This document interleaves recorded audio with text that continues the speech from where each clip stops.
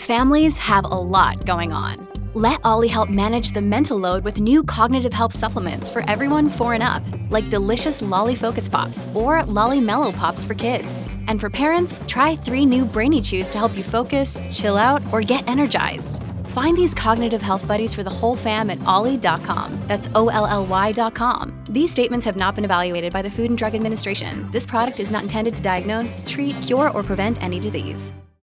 Jessica N. Turner is a content creator and tastemaker for busy moms looking for hacks to live life with more intention and less stress. She's a blogging veteran, having established her platform in 2006 and has continued to evolve to meet the needs of her community and the influencer industry today. Jessica lives with her 3 children in Nashville, Tennessee.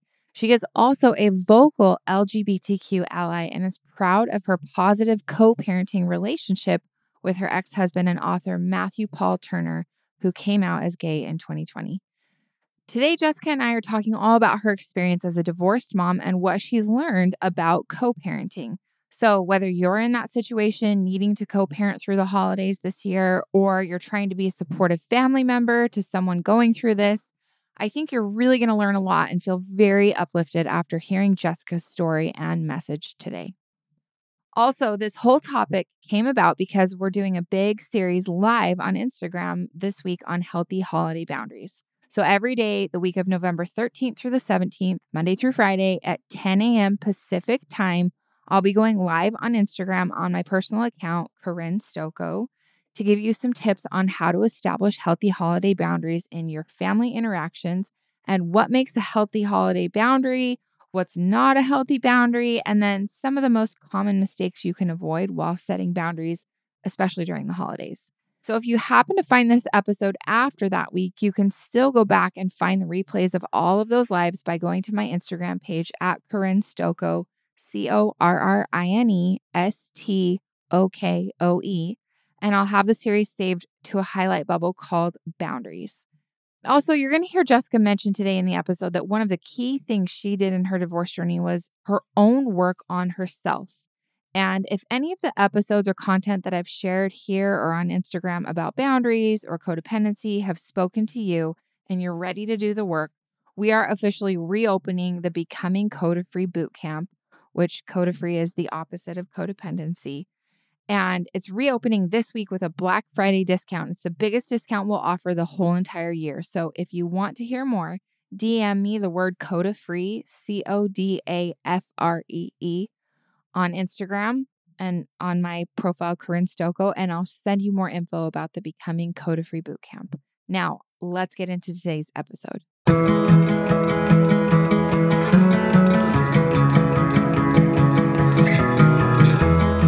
Jessica, I'm so excited to have you on today. For anyone who isn't familiar with you yet, can you tell us just a little bit about you and who you are and what you do? Sure. I'm a full-time content creator, which I still can't believe I get to say. I worked full-time the whole time I had my blog. I started blogging in 2006 and just went full-time 2 years ago. So I've been in this space for a really long time. I have 3 kids, a son that is almost 9, a daughter that's 12, and a son that is 15. And we live in Nashville, Tennessee. And my ex-husband, Matthew, is a Christian children's book author. You might be familiar with some of his books, like When God Made You, When God Made Light, When I Pray for You. And we divorced in 2020. So have been navigating co-parenting for the past couple years. And I'm just really excited to be here today and hopefully encourage some other people. That's so awesome. And I didn't realize that you only went full-time 2 years ago. That is a surprise to a lot of people. They didn't realize that my blog wasn't my full-time thing for a long time because I've been in the space for so long. But I worked full-time in healthcare doing social media and content strategy.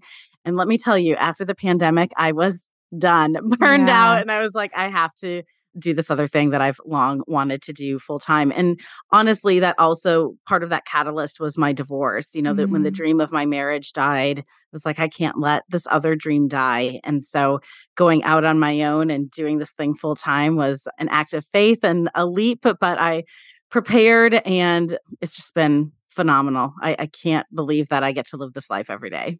Oh my gosh, I love that, Jessica. And I knew that you were an OG blogger, but like That is really cool that this is kind of a more recent dream of yours that you've jumped on. And so if anyone isn't familiar with your blog, do you want to talk about that for just a second and like what you blog about and how you serve your audience there? Sure. Well, I don't blog nearly as much as I used to. It's just my name, jessicannturner.com. I just did a big rebrand. I used to be the mom creative, so that might be how people know me. And I talk about parties and crafting and creativity. And right now, during the holiday season, I talk a lot about deals and product recommendations and gift guides and that sort of thing. A lot of women really look to me to kind of help them with their decision fatigue for shopping during the holidays. And it's one of my favorite times a year with the work that I do. Awesome. So let's go a little bit back to what you were just talking about, where you said that you went through a divorce in 2020. And my audience knows this, that I also went through a divorce a long time ago in 2008. What's really interesting to me and the piece that brought us together today was what you mentioned about co-parenting. The catalyst for this conversation was about a week ago. I asked my Instagram audience, like, hey, what are you nervous about with the holidays? Like, how can I help? Let's talk about boundaries. Let's talk about codependency. Let's talk about how I can help you navigate this in a healthy way where we kind of lessen some of the drama. And the one question that came in repeatedly that I looked at and was like, oh, I have no idea how to answer that was about co-parenting. Like, what do I do about co-parenting? How to have good boundaries there? And I just was like, I don't Google chat GPT. I don't know. And when I asked my audience, I just said to them, I have no idea. I'm not an expert in that field. I have zero experience there. So because my divorce, I didn't have any kids with my first husband. So I don't have any reason to have experience with co-parenting. So I said, who could I ask? And your name came up multiple times. And as somebody that a lot of people look to as an example of someone that has a really healthy and really great relationship with their ex and is co-parenting beautifully. So let's talk about that and about how you have figured that out, because I would imagine that that's something that, I mean, nobody prepares you for, nobody gives you like a guidebook on that. How has that journey gone for you guys and where did that start? Sure. So my divorce story is a little different than most in that Matthew and I divorced because he came out. There still is a lot of love. There still is a lot of love between the two of us. I definitely think that gave us an advantage, for lack of a better word, in kind of the co-parenting space. But that said, I think the real reason why Matthew and I have been so successful at co-parenting is that, number one, we have done our own individual work in therapy. And I think that really matters and really makes a difference. Right. Secondly, we have done a lot of work to understand what the impact on our kids would be if we chose a different path for co-parenting. And what I mean by a different path is a path that was really separate, where for instance, let's use the holidays as an example. I know families who one parent has their kids Christmas Eve and another parent has their kids Christmas Day, and there isn't any joining. For Matthew and I, it was very important that we be united for our kids and frankly for ourselves. I had no desire to be alone on Christmas Eve or Christmas Day. The best imperfect choice in this circumstance was to, in fact, do the holidays together with my kids and with my ex-husband. And that has been incredibly beautiful and sacred and special. And I'm so grateful that we can do that. And what I have learned in the past few years of receiving literally hundreds and hundreds of comments from other women who don't have the same story is how difficult and lonely and sad it is to not have that kind of relationship, to be alone on the holidays, to not be with their kids. Matthew and I have just been like, that is not going to be our story. That's just not the way we are going to do holidays. And sure, it feels different. It's not what it was, but it feels, I think, really good for our kids. And one other thing, and then I'll stop talking here for a minute, is that I have also had lots of conversations with my followers who are adults who have felt the negative impact of their adult parents who can't Yeah. be in a room together. I Mm. have divorced parents. My parents divorced when I was an adult. My parents don't get along very well. And when I go back to Wisconsin for holidays or visits, there's very few times where they are both in the same place at the same time. And that is stressful for me as an Yeah. adult kid who has the tools to understand and kind of manage why that is. That's still difficult. So I have no desire to put that on my kids who are 9, 12, and 15. Mm. Well, there's so many good things that I want to go back to and just like unpack a little bit more. The first thing that I thought was just so profound that you said is that you and your ex-husband have done the work individually to become more whole and more healthy in your own ways. And I think that there's so much to be said for, and that was the whole point of bringing up this conversation in the first place, was how to not have like a really codependent holiday season where everything is wrapped up in other people's expectations, or how to manage other people's feelings, or try to do this dance of controlling other people versus just looking at yourself and saying, what do I really want? Where can I improve? With that work that you've done with yourself, what are some of the biggest ahas or changes or things that you've seen in your personal development as you've gone through this process? I think that before I was divorced, I put too much weight on who I was as a wife Mm, and who I was as a mother, yeah. and less weight on just who Jessica was, the beauty of myself and being able to sit with myself, recognizing my own individuality. I was married really young, had my first child pretty young, and I had never really taken time or invested energy in exploring who I was, what my needs were. I don't think during the holidays I'm necessarily looking at it through that lens, but I do know that holistically, I am very comfortable with who I am now. I can celebrate myself and I can sit with myself in a way that I couldn't.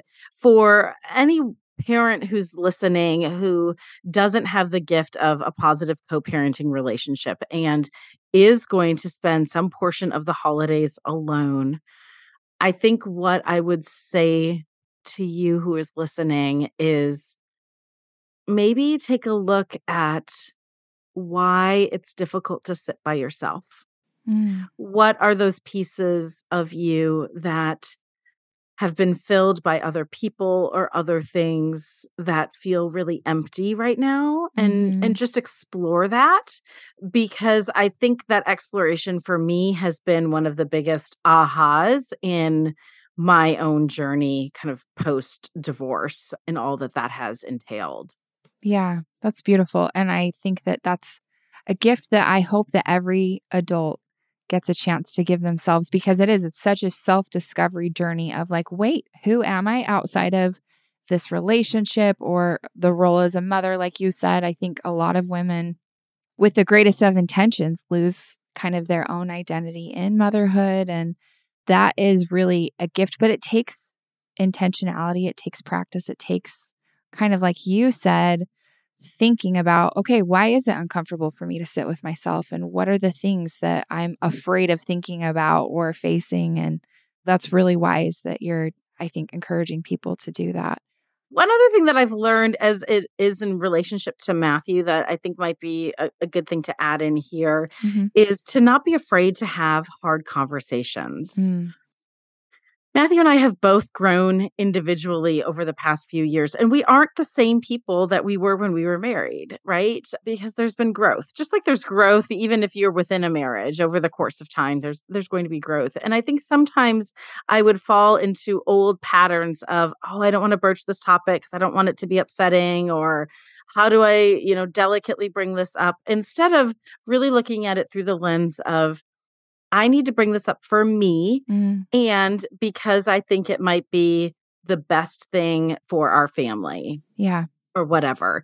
It's been interesting over the past couple of years as I've started dating and dated some really incredible men who are really great dads Mhm. who have not had as fantastic of relationships with their ex-spouses as I have with Matthew, and talking to them around boundaries and conversations with their ex-wives and how do they do that. And I think ultimately, if you can look at your ex as they are somebody who's also for my kids just as much as I'm for my kids, Mhm. and come at the conversation from that perspective, I think it can make things a lot better and a lot easier and healthier and more loving, which is something that I think is really needed in a lot of relationships.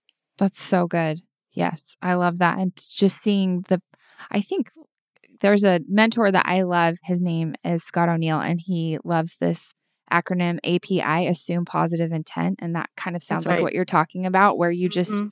see the person for their good intentions and what they're trying to bring versus like maybe thinking about all of the negativity or other things that have washed up in the past and the present and all of that. Right. Exactly. So I want to go back to what you said. I thought this was so profound that you said it wasn't just about what my kids wanted and what was best for them, but you also said, this is what I want. And I think that that is something that we don't hear enough of. I think with the greatest of intentions, a lot of people talk about like, well, let's be selfless. Let's put the kids first. And in lots of different situations with families in general, with the holidays, like think outside yourself. But I think a lot of times people don't know how to also approach, well, what do I want? What's important to me? And do I feel safe? And do I feel like I can say what I want in a clear and kind way that empowers me to also have an opinion and not look back with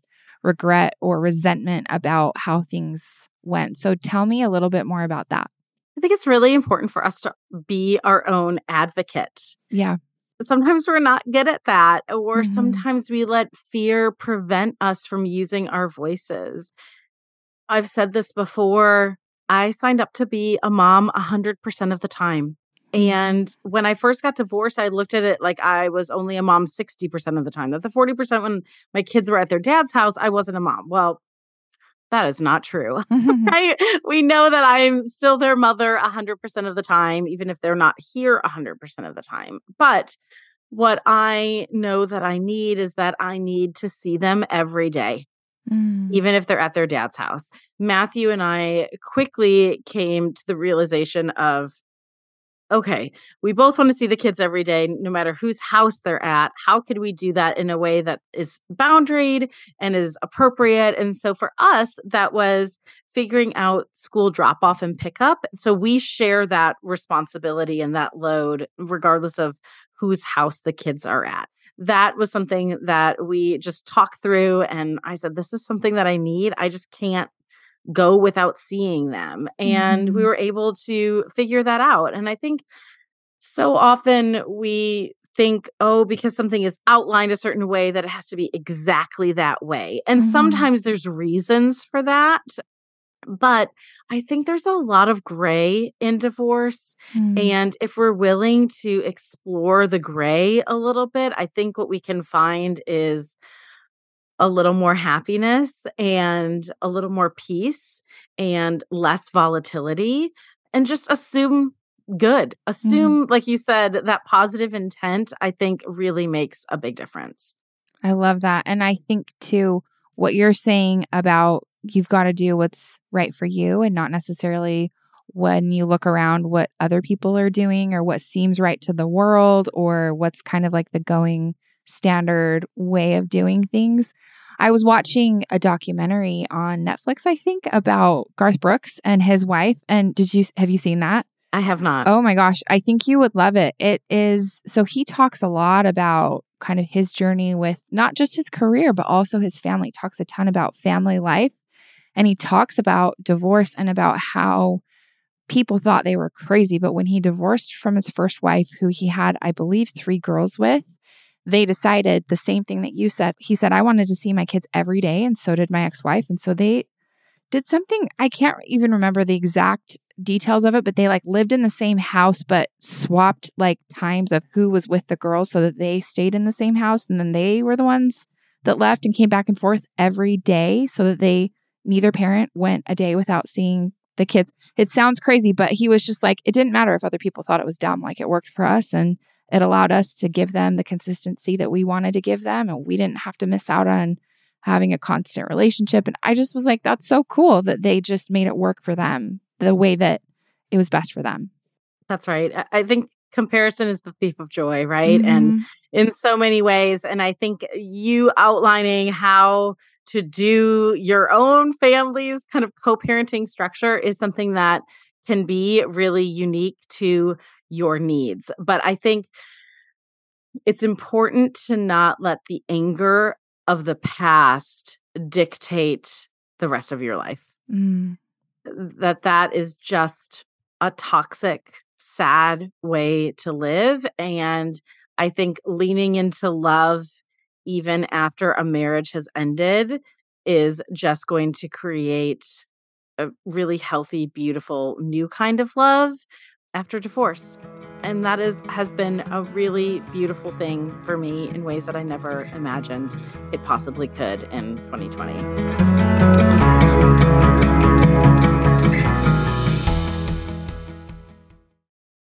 Look, Bumble knows you're exhausted by dating. All the must not take yourself too seriously and 6'1" since that matters. And what do I even say other than hey? Well, that's why they're introducing an all-new Bumble with exciting features to make compatibility easier, starting the chat better, and dating safer. They've changed, so you don't have to. Download the new Bumble now.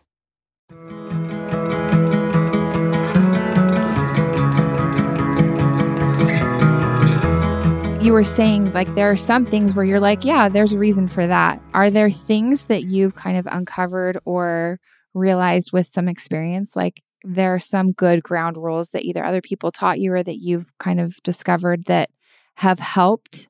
Because I think for me, I'll just give you an example, and this might not apply to you at all. But when I first got divorced years ago, one of my girlfriends who I had gone to college with came to me and said, the very best piece of advice I got from anyone, and this was back in the day when Facebook was the only social media any of us had, like that's the only thing that existed.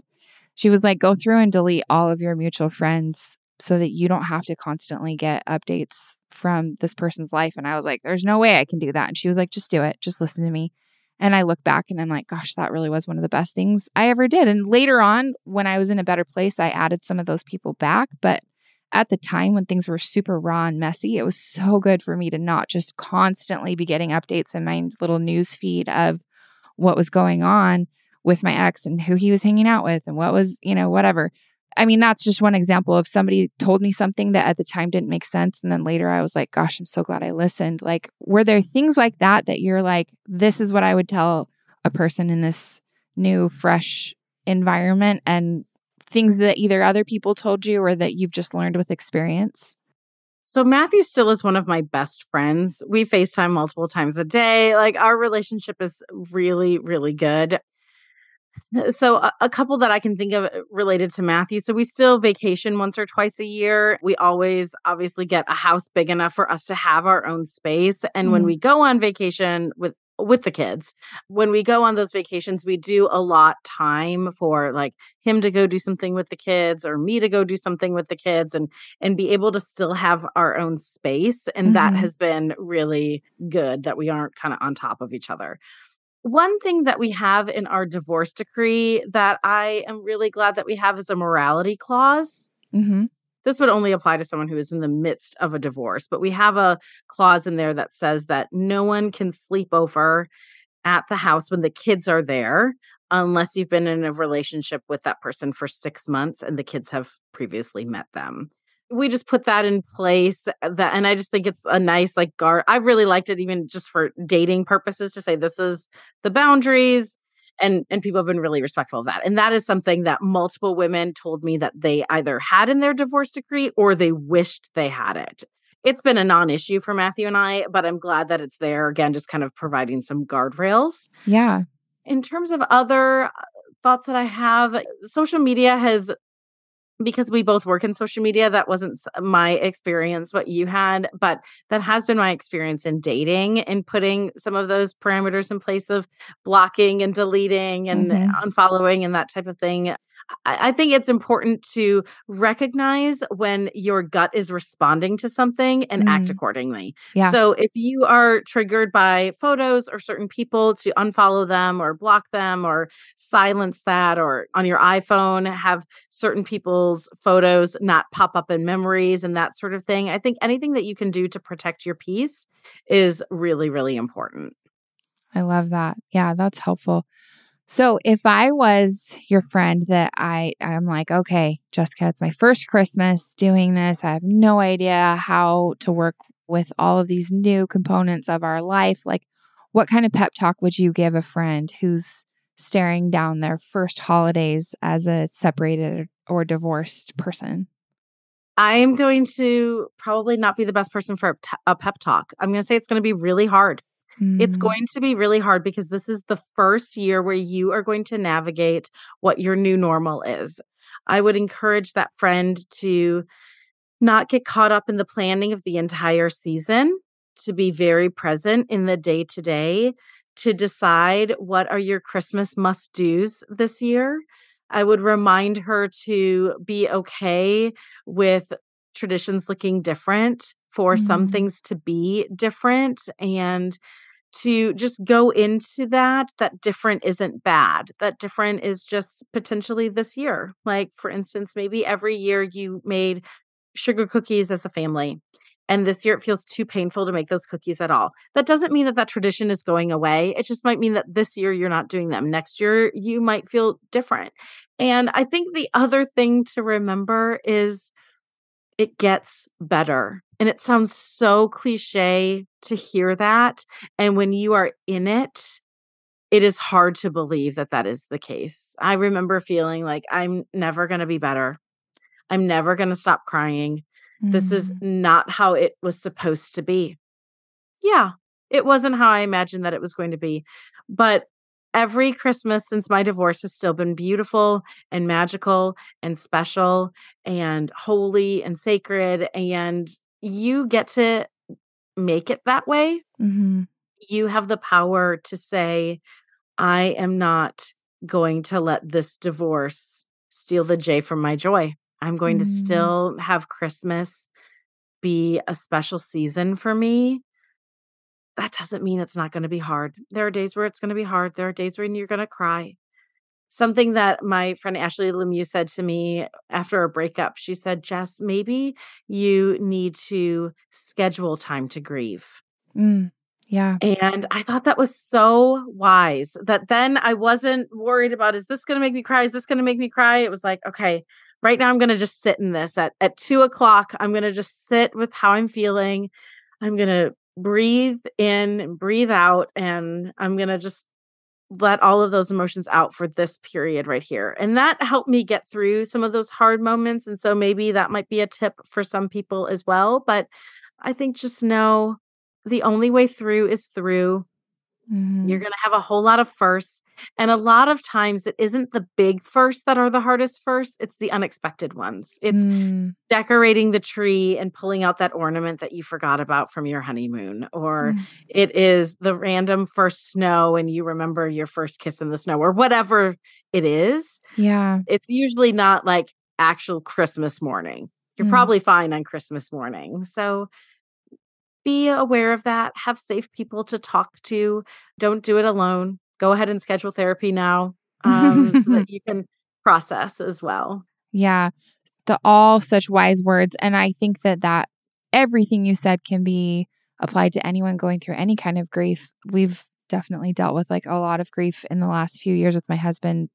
Lost his brother almost 5 years ago in a homicide. And a lot of what you said about schedule grief, and it's kind of the unexpected things sometimes that can be hard. All of that rings so true. But I also think that like when I went through my divorce, I didn't even think about how there would be grief involved. And it's definitely a grieving process. At least it was in my experience. So I think what you shared is really wise and can help a lot of people. I also wanted to ask you about, as a family member, how did people support you well? And also maybe like what not to do. Is there anything that you're like, oh, maybe don't say this? Or because there's things like that where until you've gone through it, you kind of don't know. And then when you do, you're like, oh yeah, don't tell somebody whose loved one just died. Like they're in a better place. Like that's not helpful. So That's right. are there things like that that people did that were really helpful, or maybe things that you would tell people now with your experience to avoid? I can't think of anything off the top of my head in terms of things to avoid.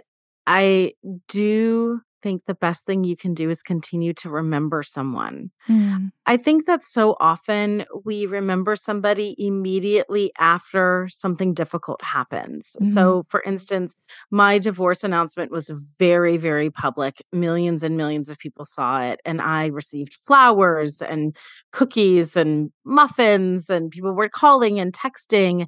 And then things got really quiet. And it Mm. was still hard for me. I think being a constant drumbeat of presence is the biggest gift that you can give someone. Yeah. Just to let somebody know that you haven't forgotten, that you see them, that you know that the season must be hard and you check in with them. Also, I think don't be afraid to invite your friend who's divorced, even to something that is going to be all couples. Tell me more about that. It's a very lonely place to be divorced. And it is really sad when you see people who you had done things socially with in the past all get together and they're all with their significant others and you weren't invited. Mm, And I think the intentions are good. I think people totally. think, oh, I don't want them to feel bad. Everyone's going to have their spouse there. So I'm not going to invite them. It actually feels worse to be alone on your couch. Yeah. Why am I going to cry? Sorry. No, it's okay. I mean, it's been this is my fourth Christmas setting up my tree. And on Sunday, we just set up our tree. My kids go to their dad's on Sundays. And Sunday night, they left and went to his house. And I sat in my living room and I was just so sad.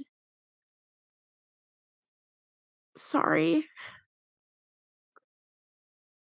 And it's been years, and I have a great relationship with Matthew. And I'm so grateful to be where I am and all I've learned and the person that I am. And it's still lonely. And it's lonely in a different way during the holidays. I think the biggest advice I can give is just to remember the men and women in your life who are alone, because chances are they're sitting in their living room with a twinkly tree and they'd give anything to have someone beside them or their kids beside them. And it's always a hole. So just because time has gone by, don't think that they don't still need you or that it doesn't still ache, because scars, even when they're healed, still ache. And I think there's something about Christmas that makes that ache just a little harder than other times of year. And Jessica, thank you for sharing that. That was Sorry. no, it's okay. Don't be sorry. Thank you for sharing that and just being real. And I think that everybody needs to hear that, because there are people who just they are alone. A lot of people that are alone and feel lonely this time of year. And ironically, it's the busiest time of year. That's right. So I think that it can feel even harder to carve out time for those that feel alone or are lonely. So do you have like a story of someone that you can think of when they showed up for you and something where they were there just at the right time?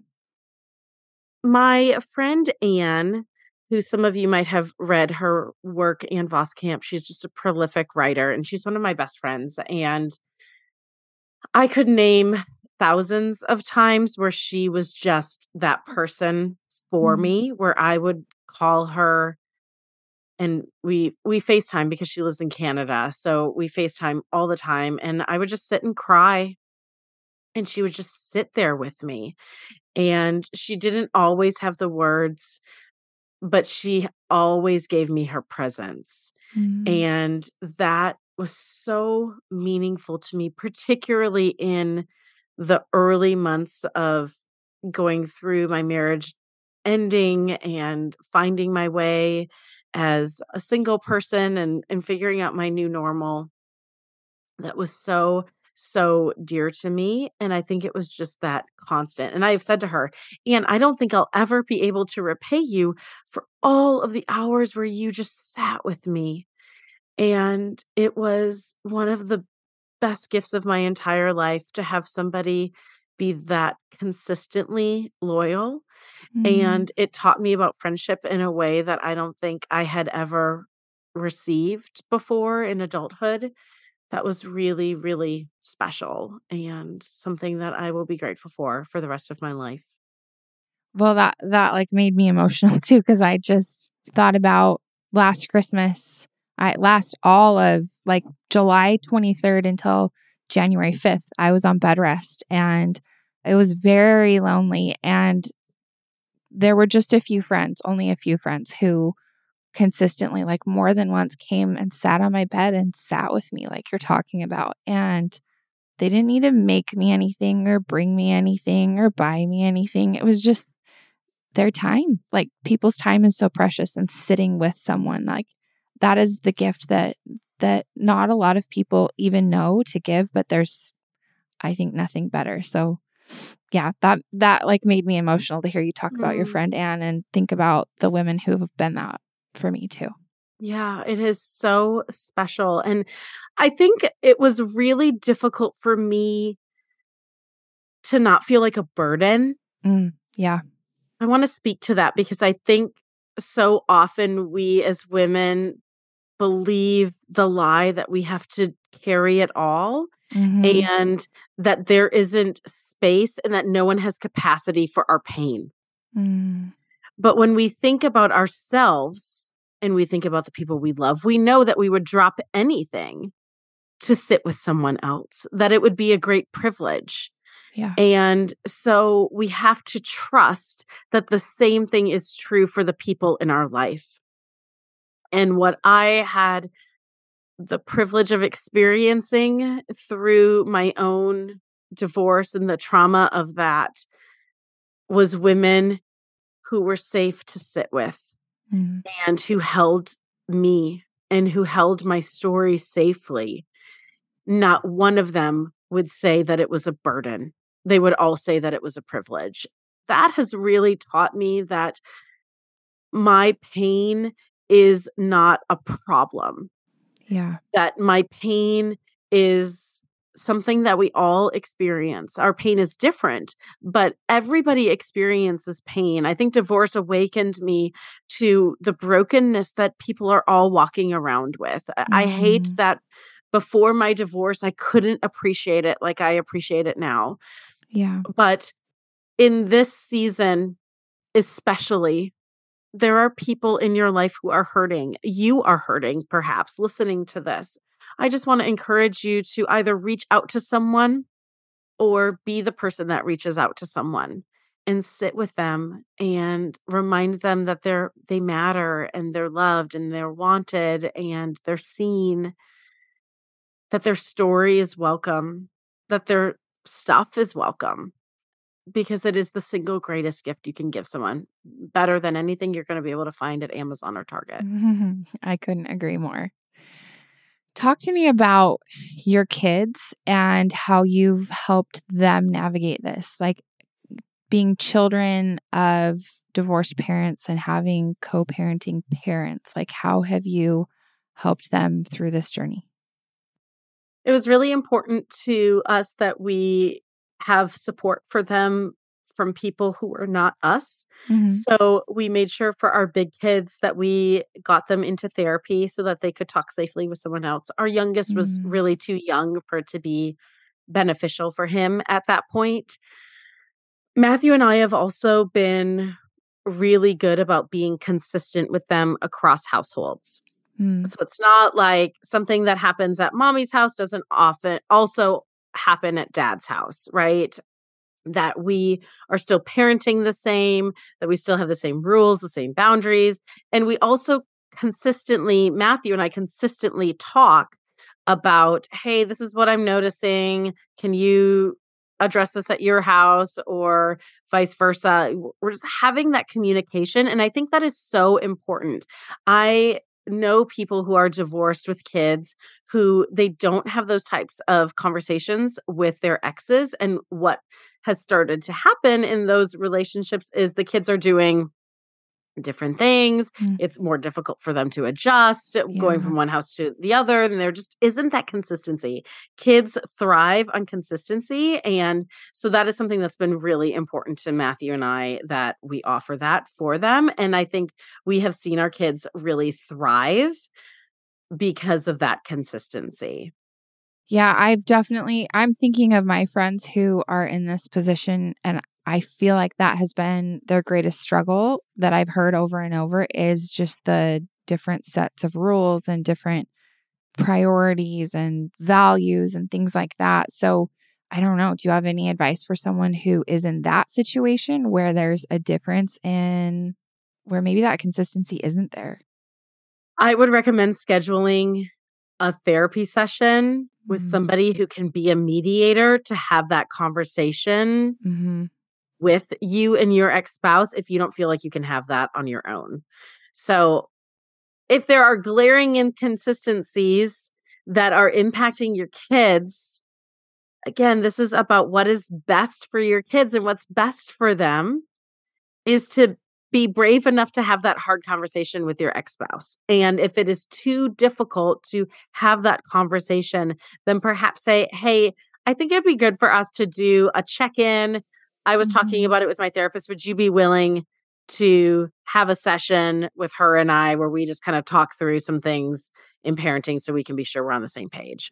Yeah. Or if you're not comfortable with that, I'm happy to come to your therapist and do the same thing. I just think it'd be helpful for us to have a neutral party or something like that. And I think that would go a long way in fostering that conversation that could be difficult and ultimately having a positive outcome. Yeah, that's so smart, because I feel like maybe a neutral person could tell you, like, yeah, it's really not important if they're eating sugared cereal or not, but maybe it is important if they are allowed to have like unlimited screen time, or like there's probably somebody that can say like, this is important, this maybe isn't as important. So that's right. That's good advice. I love that. So going into the holiday season, how do you look at like your new normal and decide what traditions you're going to keep, or how do you create a new normal that still feels good and has things from the past, but also have the courage to do new things? Does that make sense?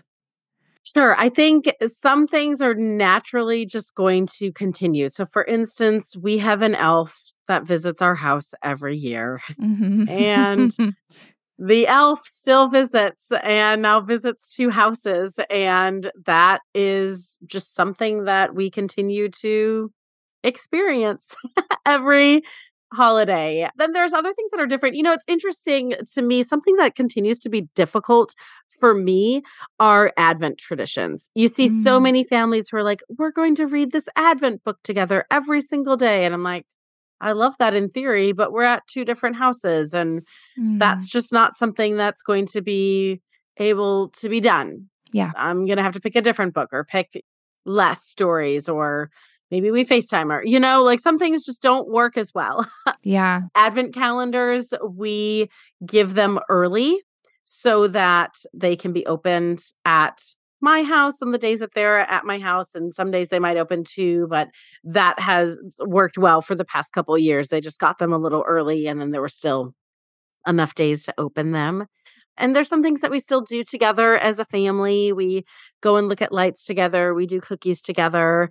And there's some things that have become new traditions. Like we trim the tree, just mommy and the kids, and daddy isn't here for that. And my kids actually, interestingly, this year asked, is dad going to come to help us trim the tree? And I think that just shows you how integrated we are in each other's lives. And I said, now, does Daddy ever come to decorate Mommy's tree? And does Mommy ever come over to decorate Daddy's tree? And they were like, oh no, that's something we just do here. Yeah. Sometimes there will be conversations around what do we do now and whatnot, but you just find your way. There's no one way to do it, but there's a million ways to do it well. And I think there's comfort in that you don't have to follow one script for it to be the right script for your family. That's so good. Okay, Jessica, if there is one message that you want the person listening to this episode to walk away with and remember, what do you want that one message to be? I think the one message I want for every single listener, divorced or married, to sit with is your presence matters in someone else's story. Be willing to show up for the people in your life and love them really, really well, because love is the greatest gift that you can give somebody at Christmas and always. I love that so much. Thank you. And thank you for everything you shared. It was so impactful and helpful for me. I learned a lot. Where can people find you if they want to follow along with your journey and see all of your fun Christmas finds, gift guides, all of those fun things too? Yeah, you can follow me on Instagram. It's just Jessica N. Turner. And my website is jessicannturner.com. Okay. Awesome. Thank you so much, Jessica. Thank you for having me. Thanks so much for listening to Mint Arrow Messages. We're so grateful that you spent time with us today. Make sure you go follow us at Corinne Stocco or at Mint Arrow Messages on Instagram. And then if you have a second and you love the show, I would love it so much if you'd leave a rating or a review on Apple Podcasts. That's the only way people can find out about us if they haven't heard about us before. So just go tap the stars, leave a rating or a review. If you have a second, we would appreciate it so much.